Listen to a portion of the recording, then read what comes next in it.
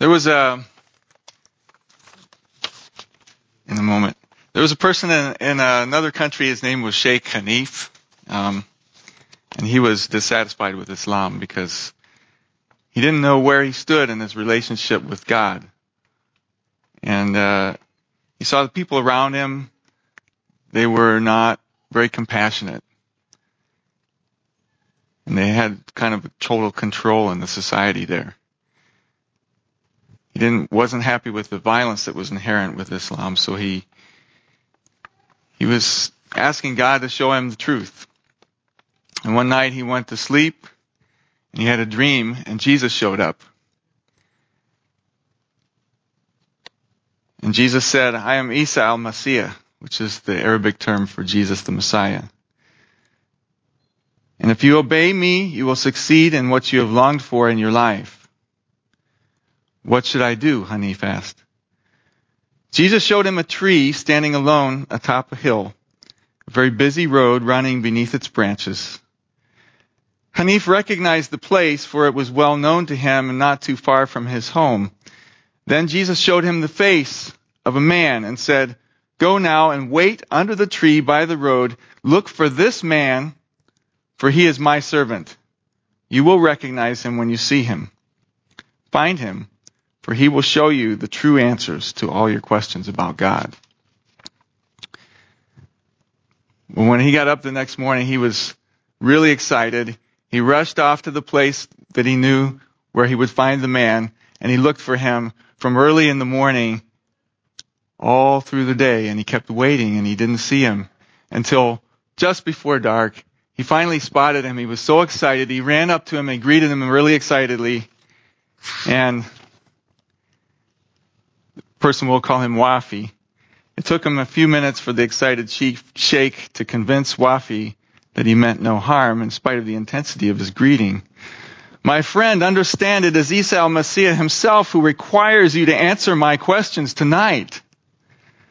This seemed to Wafi like a heavy burden to be met unexpectedly by a stranger and told, "You must answer all my questions tonight." But the man was unwilling to meet at a later date and had waited all day, actually for many years, for answers to his life and death questions. And he was not inclined to wait any longer, and Wafi could not pass up the chance to share the good news of Christ with this man who was so hungry to hear. So he shared with him the gospel. He discipled him. Then Sheikh Hanif discipled two other leaders in the community. They started 2 churches. He moved to another place and started 7 more churches. And this is the way the gospel proceeds. God's doing some amazing things around the world. And it's pretty exciting when those things happen, when you see those things. There's a joy in that. Oops. So this story comes from a book called Miraculous Movements by Jerry Truesdale. This is a true story. There's a lot of good ones in this book. And Jerry Truesdale is from the international branch of City Team. City Team you might know from San Jose. They do a lot of work among the poor, and they're taking a lot of the principles that are being applied to discipleship around the world, and they're bringing them back and applying them right here. And they're having a great deal of success in making disciples among the poor here in San Jose. Hermie Schmidt is with City Team, and some of the things I'm going to talk about are coming from a training class that he gave. You'll notice that I mentioned another part of the world, and in this graph I'm showing the number of evangelical Christians over time. This goes from 1960 to 2015 or so. And the ones in the non-West, that is Asia, Latin America, Africa, those places are seeing phenomenal growth in the number of evangelical Christians. In the West, there's still some growth, but it's a lot slower. So we have a lot to learn from what God is doing in other parts of the world. And I'm going to be talking about some of those things right now. And one of the key texts that's been influential in discipleship movements around the world has been this one that we're going to look at. Luke chapter 10. Paul, if anybody doesn't have a Bible, you can raise your hand and we'll get you a Bible.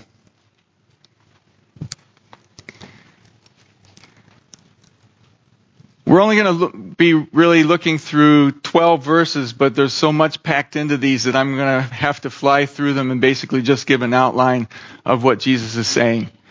So I'm going to leave the rest to Nick to dive deeper when he gets to this passage later on, maybe a year from now or so. Okay. So with that, I've got, if you haven't found it yet, it's up on the screen here. Luke chapter 10, verses 1 through 12. After this, the Lord appointed 72 others and sent them on ahead of him, 2 by 2, into every town and place where he himself was about to go. And he said to them, "The harvest is plentiful, but the laborers are few. Therefore, pray earnestly to the Lord of the harvest to send out laborers into his harvest. Go your way. Behold, I am sending you out as lambs in the midst of wolves. Carry no money bag, no knapsack, no sandals, and greet no one on the road. Whatever house you enter, first say, 'Peace be to this house.' And if a son of peace is there, your peace will rest upon him. But if not, it will return to you. And remain in the same house, eating and drinking what they provide, for the laborer deserves his wages. Do not go from house to house. Whenever you enter a town and they receive you, eat what's set before you. Heal the sick in it, and say to them, 'The kingdom of God has come near to you.' But whenever you enter a town and they do not receive you, go into its streets and say, 'Even the dust of your town that clings to our feet we wipe off against you. Nevertheless, know this, that the kingdom of God has come near.' I tell you, it will be more bearable on that day for Sodom than for that town."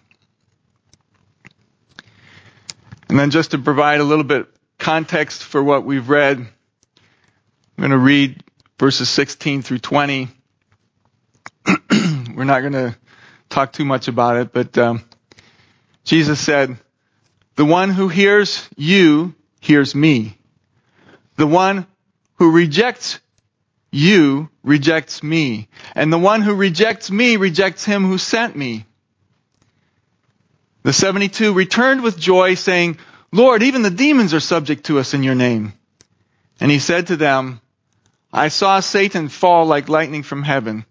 Behold, I have given you authority to tread on serpents and scorpions and over all the power of the enemy, and nothing shall hurt you. Nevertheless, do not rejoice in this, that the spirits are subject to you, but rejoice that your names are written in heaven."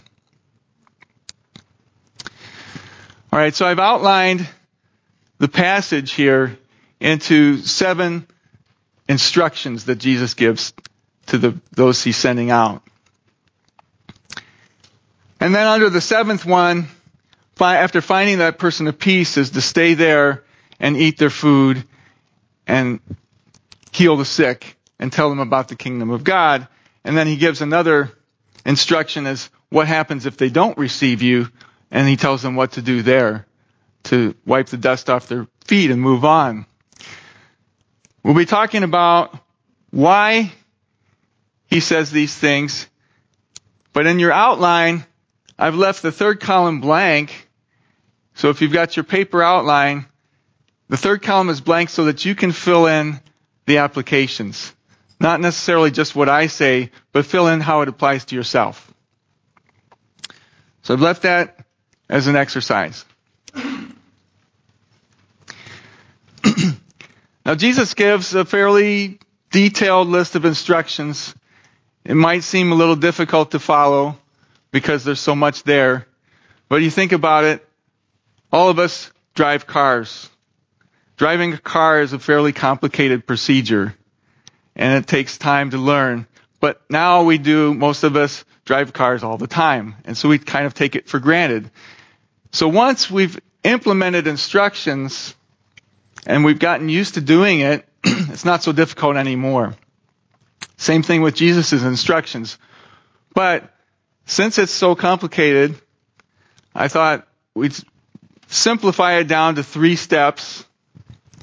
The first is to pray. Pray for laborers for his harvest fields. The second is to go. And then he talks about how to go. In pairs, go where he's going to go. Don't bring things. Don't stop along the way. And finally, to stay. To stay in the place where you find the person who welcomes you in the name of the Lord. And that gives you more time to build disciples. So pray, go, and stay. That should be easy enough to remember. Pray, go, stay. There's 3 other words I want to introduce. Jesus gives instructions that, in this case, sometimes some of them are a little bit difficult to follow. And we would like to say, well, that's for those 70 or 72 people. It's not for us. And so I just want to remind us what we all signed up for when we decided we want to follow Jesus. Jesus is Lord. So what he says, we take it seriously, we follow, we do, even if it's difficult. And with that in mind, how does it apply to us, what he says? Right? He's sending out the 70 or the 72, depending on your translation. He's sending out those people to go into certain towns where he's about to go. What about us? We're not itinerant evangelists, most of us. Most of us are staying put right here in San Jose. We're not traveling around. So there are some differences between them and us.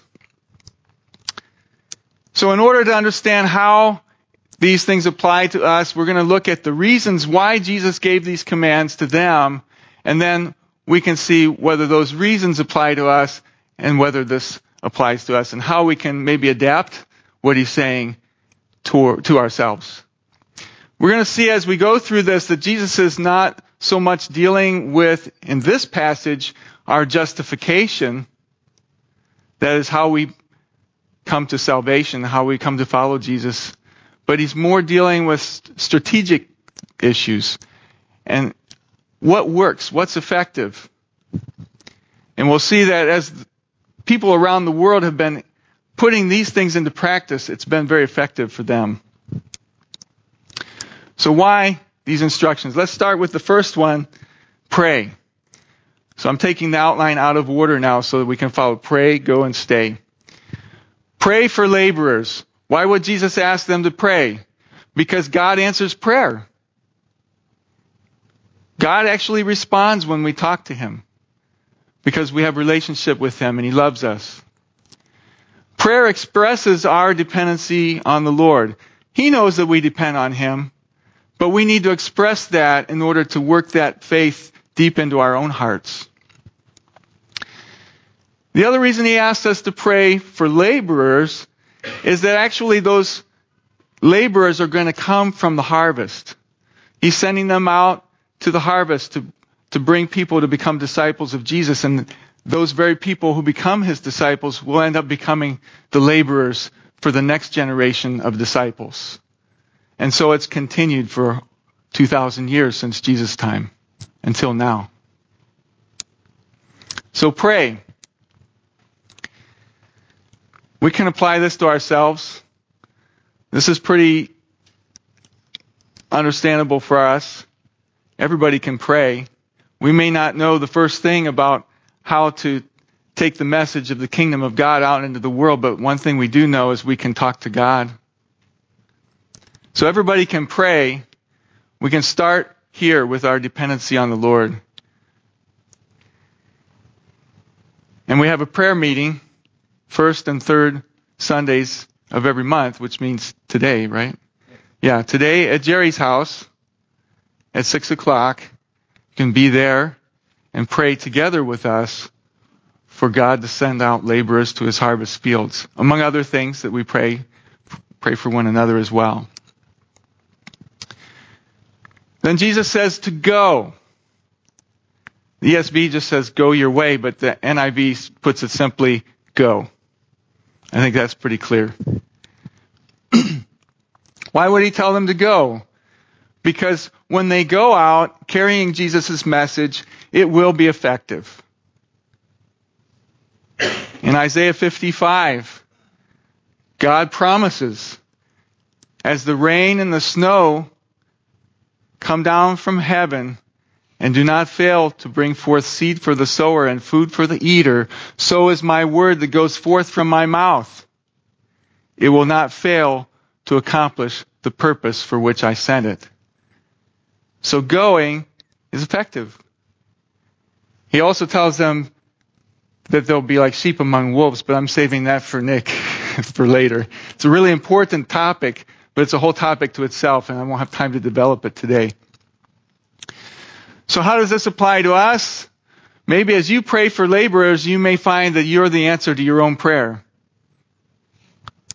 But secondly, we start with our own relationships, the people we know around us. Our family, our friends, people we work with, our neighbors. The Greek word in the Bible that expresses the network of relationships we have is oikos. So if you've ever gone to the store and seen the yogurt, the oikos yogurt, that's that same word. So that has to do with your friends and your family, that network. Think about if you have children. You tell your children about Jesus. I know I was reading Bible stories to my kids from as early as they could open up and look at a picture book when they were 1 year old. So by the time they were 3 or 4, I could read to them from the actual Bible, and they understood because they knew all the stories already. I wanted my children to know the Lord because I know how good it is to know the Lord. And I want to share with them what I have because I love them. And if you love the people around you, you're going to tell them the good news about Jesus. He sets us free. This is good news. And it's a great joy when we see them follow. Then you might want to pray about whether the Lord would send you even further. Do you need to go out across cultural boundaries? There's lots of people around us that come from all over the world. Many of them have never heard the gospel. Many of them are interested if we would explain to them. So we can go across cultural boundaries. Some of us may be called to go elsewhere. And we would want to pray about that as well. So he tells us how to go. First he says to go in pairs, 2 by 2. Why would he do that? Because it's more effective than 1 by 1. In fact, it's hard to imagine that he would even think to send out 1 by 1. Our identity as believers is not so much as individuals, but collective. We're the body of Christ. We're not, one individual doesn't make the whole body. That's all that Nick's been talking about these last several weeks, this covenant community. So Jesus sends them out in pairs, in groups. When more than one person shares the good news of Jesus, when they talk about the kingdom of God, they come at it from different perspectives. So the person who's listening, who comes from a third perspective, he sees it from different angles, and it's a little bit easier for him to understand what they're talking about. And finally, at least in my experience, I know that when I was living out the Christian life alone, and there were no other believers around me, and when I would go in and share the gospel with people, and they would see me, doing my best to exhibit the character of Christ, they would say, well, you're just a nice guy. You're the exception. It's just you. And I was like, no, it's Jesus. Jesus changed me. And it was hard to really convince them. But when they see more than one believer and they see that Jesus has changed more than one believer, they see a pattern. And then the glory goes to Jesus and not to us. And that's where it belongs. So Jesus sends them out in pairs. Of course, that's applicable to us today as well, right? When we share the gospel, whenever we can, when we have the opportunity, we want to work together with other believers. Whether that's other believers in your neighborhood or at work or wherever you find them. We want to work together. Maybe not necessarily just in groups of 2. It could be 3 or 4. But when there's a whole lot of us, we might tend to overwhelm people. So that's something to consider. So he sends them out in pairs to the places where he is about to go. And it makes sense. This is the pattern that we saw with John the Baptist. The lesser, John the Baptist, preparing the way for the greater, for Jesus. He sends out his disciples, the lesser, to prepare for him, the greater. But I think there's another principle at work here, that one sows and another reaps. And Jesus made that explicit in John chapter 4 when he's shared about himself with the woman at the well. He's told her everything about her life, all the things that were secret that only she knew, that she didn't tell him at all. She recognizes that he's a prophet. He takes the conversation a little bit further, and then she realizes that he's the Messiah. She gets really excited. She runs off to her village, and while she's off in her village, rounding up the people so they can come and see Jesus, he explains to his disciples, one sows and another reaps. What does he mean? For over 1,000 years, from the time of Abraham to the time of Jesus, God has been at work, sowing seeds, planting the law and the teachings of the Old Testament. So when he meets the woman at the well, even though she's a Samaritan and the message was a little bit distorted, she still understands there's a Messiah coming and he's going to explain everything to us. She has that expectation, so he doesn't have to start all over again with the creation and tell all the stories of the Old Testament leading up to Christ. She already knows that. So he's able to build on that foundation. One sows and another reaps, and so he sends out his disciples so they can sow the seed so he can come in and reap the harvest. It's strategic. Oops. Oh, there it is.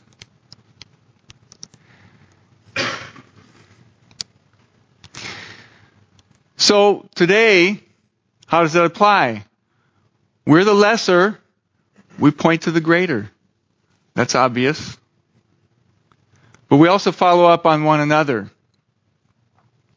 When I was in graduate school, I lived in a little while. I lived in a house that was owned by the church around the block. So there were a lot of graduate students who were Christians living there, and there were some that didn't know the Lord. So in the house, I met an Indian person, and he was, so I was explaining to him about Jesus. He was not very receptive. In fact, he told me, I will never follow that Jesus you're talking about. I said, ooh, okay, I guess I don't know what else to say. So I got busy, he got busy, I didn't see him for a while. A few weeks later, I ran into him. He was beaming, he was excited. He wanted to talk to me. He said, guess what? He says, I believe in Jesus now, and I'm going to be baptized. I said, wow, what happened? Well, he met some of the other believers in the house, and they shared the good news with him, and that time he got it. One sows, another reaps. So pray for laborers to follow up on your work. And you can bridge to whatever background people have. If they're Catholic upbringing, or if they have some concept of God in their family as they were growing up, that will make it easier for them to understand when you talk about Jesus. Especially if they're believers in their family. A lot of people, when they're believers in their family, they're very interested to hear what you have to say about the Lord. So let's follow up. Then he tells them, don't bring bags or money. Why? They didn't need to bring bags or money. Because where they were going was in the nation of Israel, and God has been sowing during all this time. The people were expected to be hospitable. So if they're listening to the word of God that's already been revealed to them, they're going to open up their homes to these people who are coming in the name of Jesus. So there's that expectation. Furthermore, for the person who's taking that message, there's the advantage that they learn to live out a dependency on the Lord. So, he says, don't bring bags or money. We, too, need to depend on the Lord. Whether it's financially or otherwise, we need to depend on Him for the words to say when we talk about Jesus. We don't know what to do. We don't know what to say. We need Jesus to lead us. And for the person who's receiving the good news, that expectation that they contribute, that's important for them as well. And finally, he tells them, don't stop along the way. Don't stop to chat because there's an urgency. Jesus is going to those places. They need to get there right away so that they have more time before He arrives. So he says, don't stop and greet people along the way because nothing else is more important. They're focused. They know what their goal is. This is life and death for the host. So don't stop to chat. The application to us is the same for those who receive our message, who hear our message. This is a matter of life and death. Those who believe in Jesus have life. And it's a joyful thing, and it's joyful to see when people come into that life. But those who don't have it. Paul put it this way, he said, soldiers don't waste time on civilian affairs. So whatever we do, whether we're working or even when we're having fun, whatever we do, we need to be conscious that we are living to glorify God. That's our purpose. So finally, he tells them to find a person of peace. This is really an important piece of the strategy that's been so effective in disciple-making movements around the world. To find that person of peace. So what is a person of peace? This is the one who welcomes you as you represent Jesus. And in an application around the world, people have noticed that they don't just welcome the carrier of the good news, but oftentimes they become the advocate later on. They become believers and disciples, and then they carry the message of faith with great enthusiasm and make more disciples. And we see that pattern a lot in the Scripture. So for us, we want to let people know right up front where we're coming from, who we represent. We are followers of Jesus, and we love Jesus. And if you think about it, when we share our faith and we kind of beat around the bush and then we don't get to the point, and then all of a sudden we pop this thing about God to them, people feel a little bit uneasy because they think we're doing a bait and switch on them. It's actually not the most honest way of approaching things.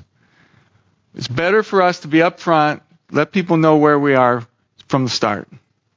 It's more effective that way. And we may not be able to push all the way to, share the whole gospel message with people at one time, but at least we should identify ourselves. Once we see how we're received, then we know where we can invest our time. We'll see that more as we go on. There's lots of examples in the scripture. I talked about the woman at the well, Matthew the tax collector. We have Cornelius, the centurion, and all his household believed in the Lord. Lydia, the Philippian jailer, Priscilla and Aquila. Let me talk about some examples in modern day times. So this is from the church that we went to overseas. And we'll talk about a woman that we call Jane. It's just an English name. And she had an infectious enthusiasm and loved the Lord. And all the time when you talk to her, she just kept saying, thank God, thank God. Whether she's speaking English or Chinese, it didn't matter. Thank God for that.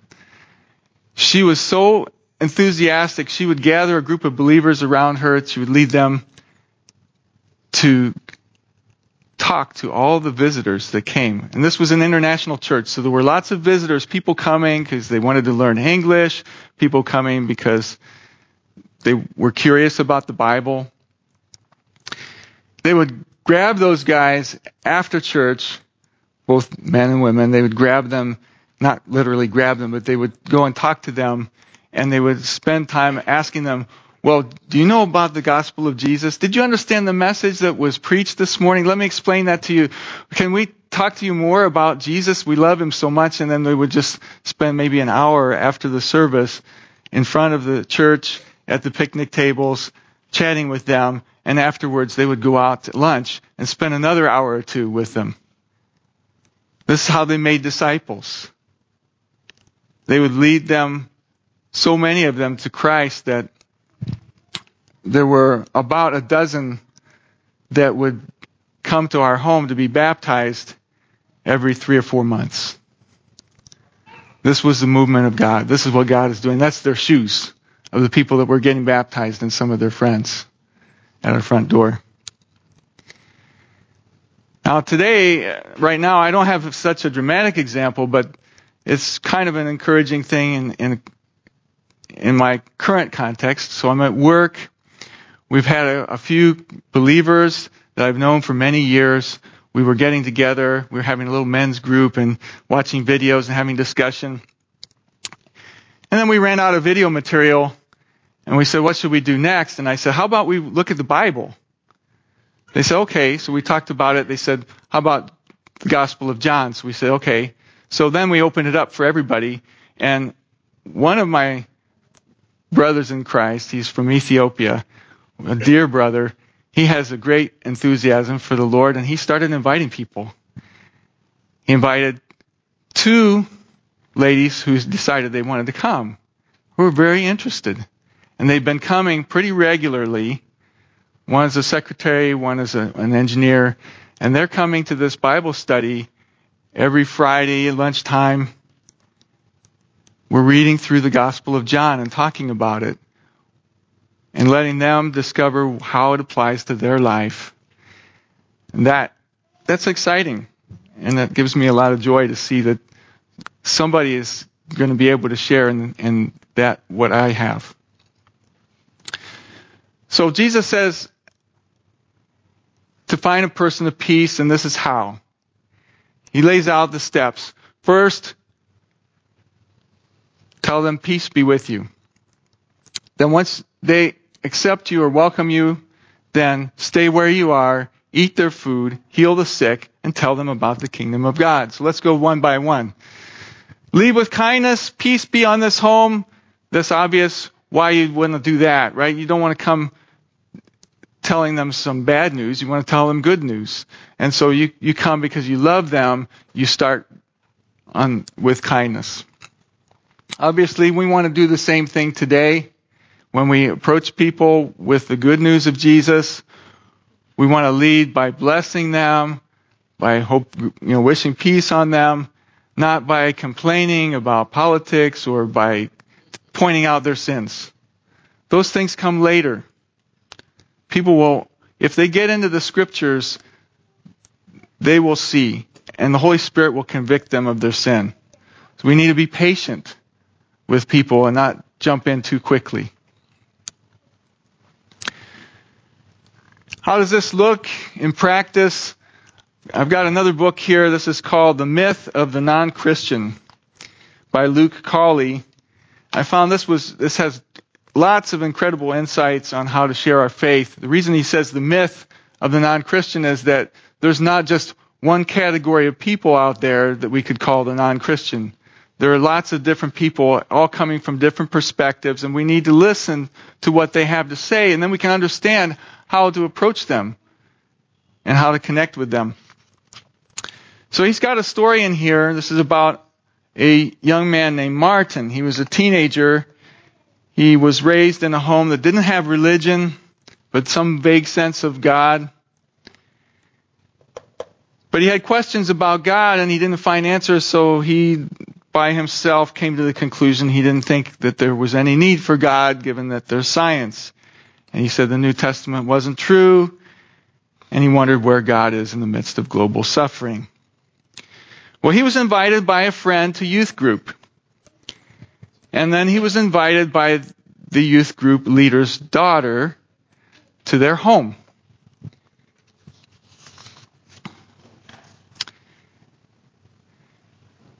And he began to spend time and eat regularly with them. And the atmosphere in their house, which he describes as joyous, communicative, and deeply engaged on an interpersonal level, was unlike any he had previously experienced. Martin says he witnessed an example of life which was deeper, richer, and qualitatively better than his own. Christianity wasn't yet plausible to him, but it was rapidly becoming tangible. Regular immersion in an authentically Christian home was making it real enough to touch. Before long, he felt increasingly confident to raise the big questions over dinner with the family. They took his concerns seriously, did their best to respond well, and also loaned him various relevant books. He discovered that his objections to Christianity were not as well-founded as he had previously assumed. Martin says that he increasingly began to think Christianly and drift toward Jesus. One Sunday evening, 2 weeks before leaving for college, he was attending the local Pentecostal church with his friend's family. The speaker invited those present to respond to Jesus for themselves by symbolically walking forward to the front of the auditorium. Martin says that the Christian song lyric, "I Dare You to Move" by Switchfoot, flashed through his head.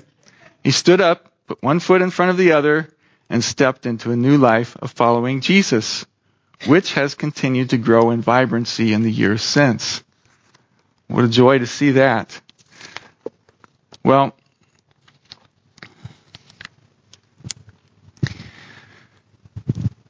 in his book, Luke mentions that there are 3 elements that tend to be present whenever somebody comes to believe in Jesus. One is plausibility. This is where the logical reasoning comes into play. And this is where I probably have the most training, and that's my background. But usually that's not sufficient.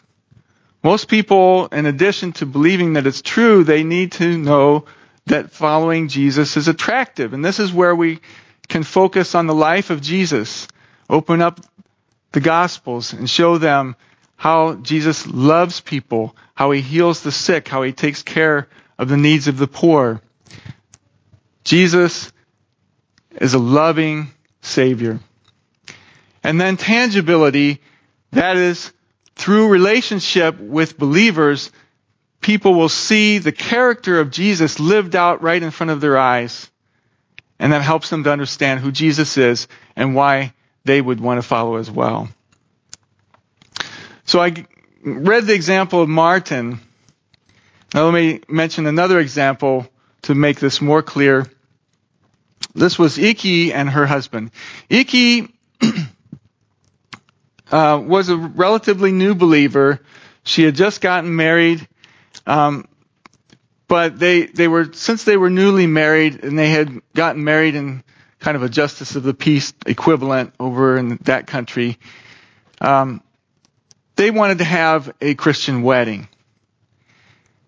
And so they came to us and they said, well, can we have a Christian wedding? And would you help facilitate that?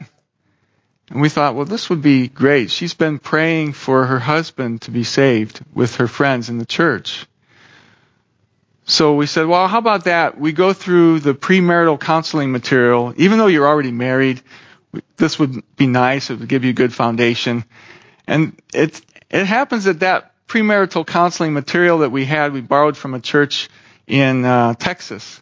And it was gospel saturated and all about things like how the husband should lay down his life for his wife, just like Jesus laid down his life for the church and things like that. It's all gospel saturated. And so as we're going through this material, he's challenged and he said to us, the Bible has been really good for me. I said, how's that?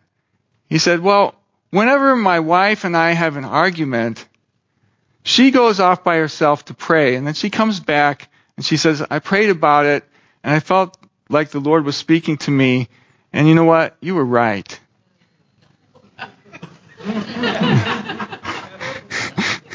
So he's like, this is really good for me.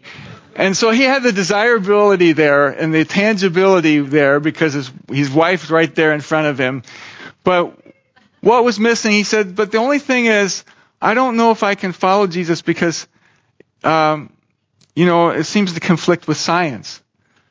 I said, well, wait a second. I said, it just happens that I'm a PhD in physics. I can tell you about that. So we talked about how the universe really is designed.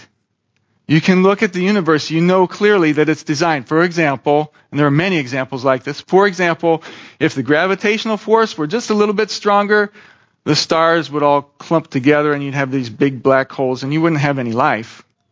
Because there'd be so many black holes and there wouldn't be any free little stars out there.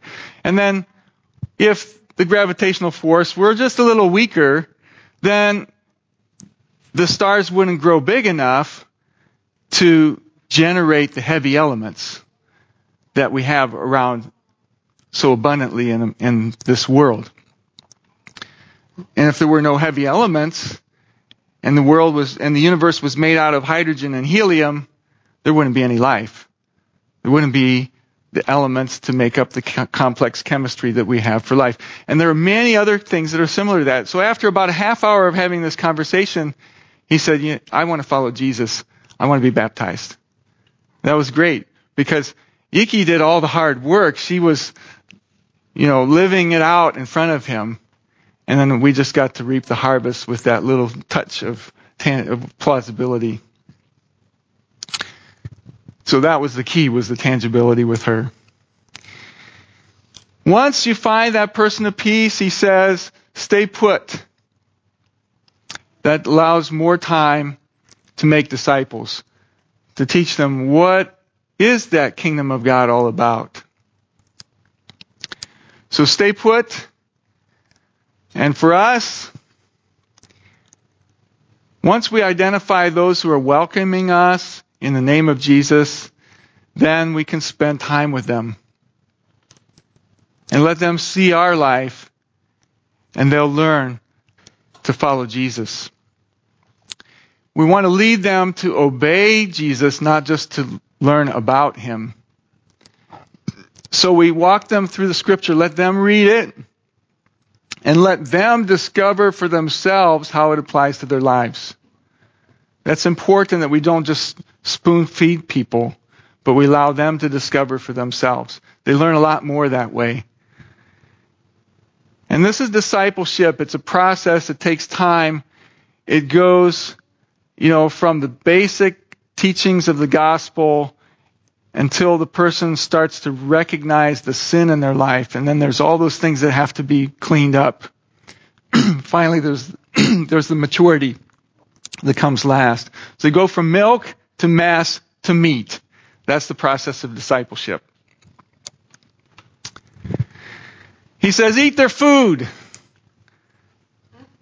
You've earned it. That's what Jesus said. You're carrying the gospel message of Jesus. You're doing work for the kingdom of God. God wants to reward you. Eat their food. Don't be afraid. Don't move from house to house because he wants you to take whatever is given to you. It allows them, as they provide for you, they're participating in the kingdom of God in that small way. And that helps them to become more committed to it and establishes a pattern of discipleship from the beginning.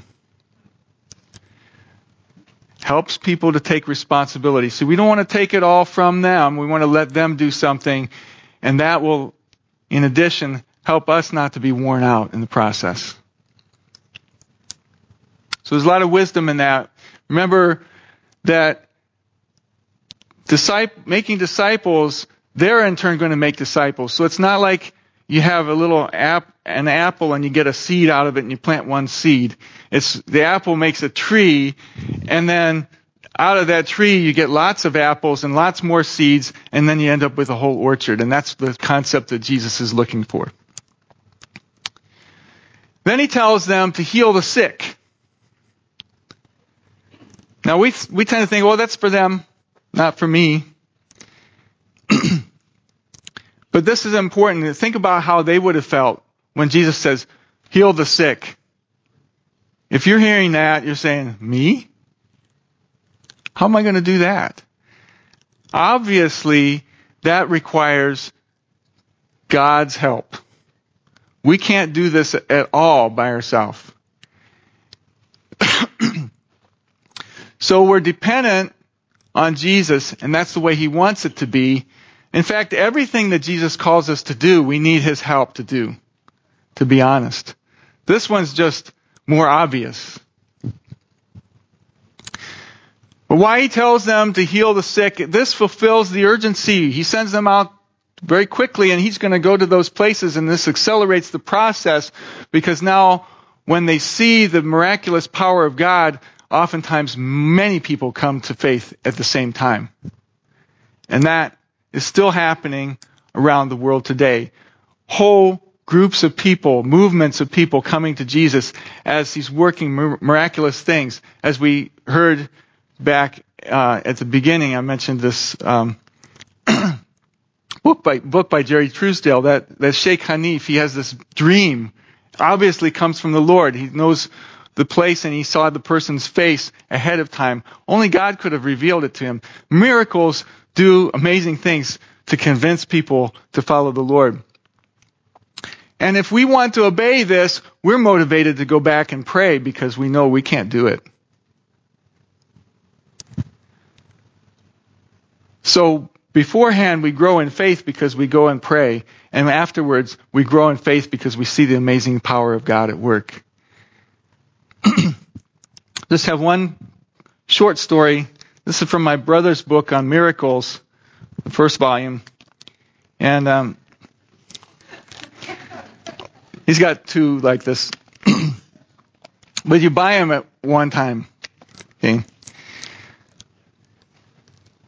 He interviewed Bill Jackson. This was a pastor in a church that I used to go to, or he had been a pastor there, and he moved on since then to plant other churches.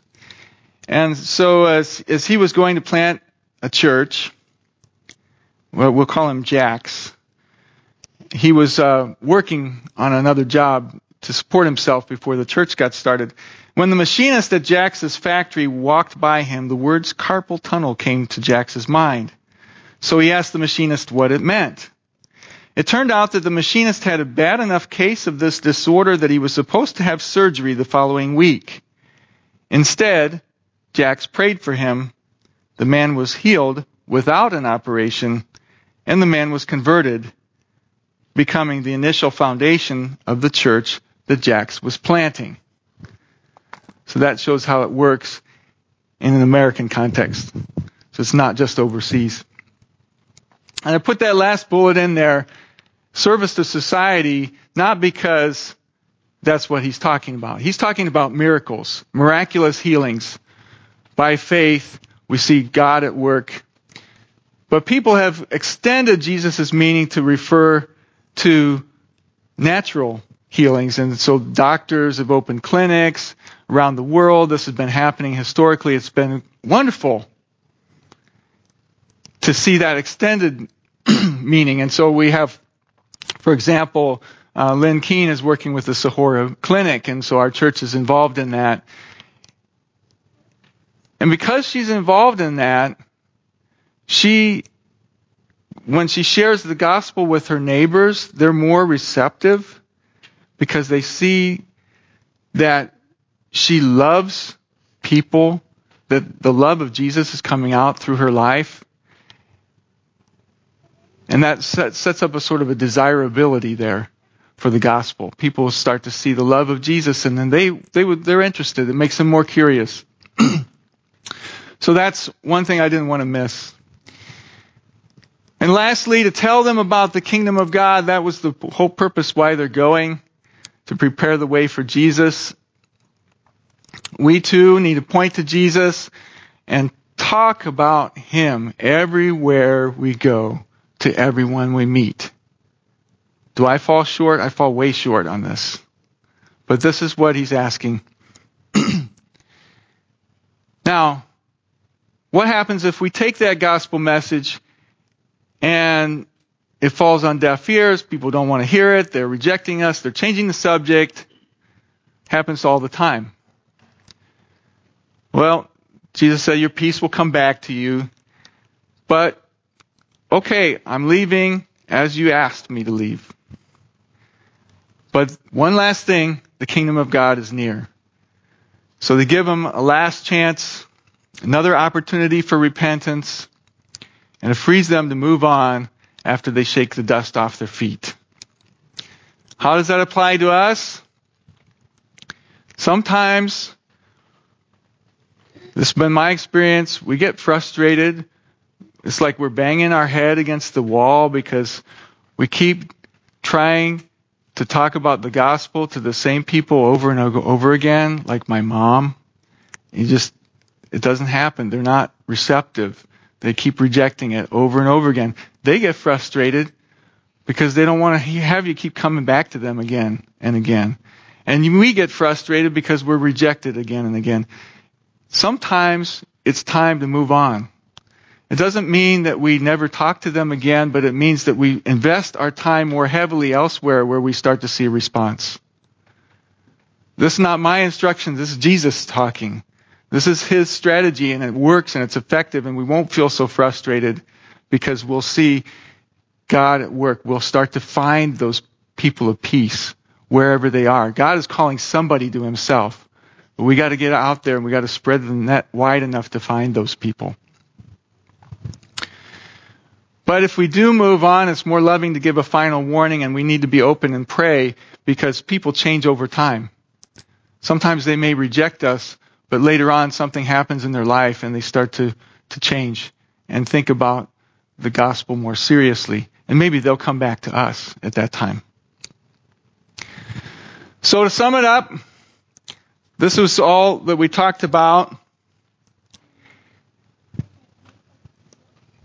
And for some of us, we're not doing what Jesus has told us to do. He's Lord. We need to follow Him. We need to just start listening to what He said.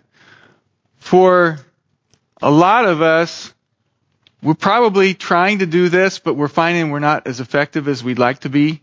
And maybe from looking at the way Jesus told us to approach it, we can learn something. We can become better at what we do. So that probably applies to most of us. Some of us, probably we think, this is overwhelming, it's hard, how are we going to do this? And I would encourage you and myself, when I feel that way, to go back to the start and pray. Pray for God to send laborers. Pray because God listens to us pray. And that's what He told us to do. So let's pray now. Father, we thank You for Your word. So rich in wisdom. We thank You for Your word, but we also know that we've fallen short in following it. It's hard for us to obey. We're afraid to be rejected. We're afraid to speak out about the good news. We want to kind of go out there and not make ourselves stick out. But help us, Lord, to have courage and give us wisdom and give us boldness and release the power of Your Holy Spirit on us so that we can speak of your kingdom and tell people good news. Lead us, Lord, to those people who would receive you, and give us your grace. In Jesus' name, amen.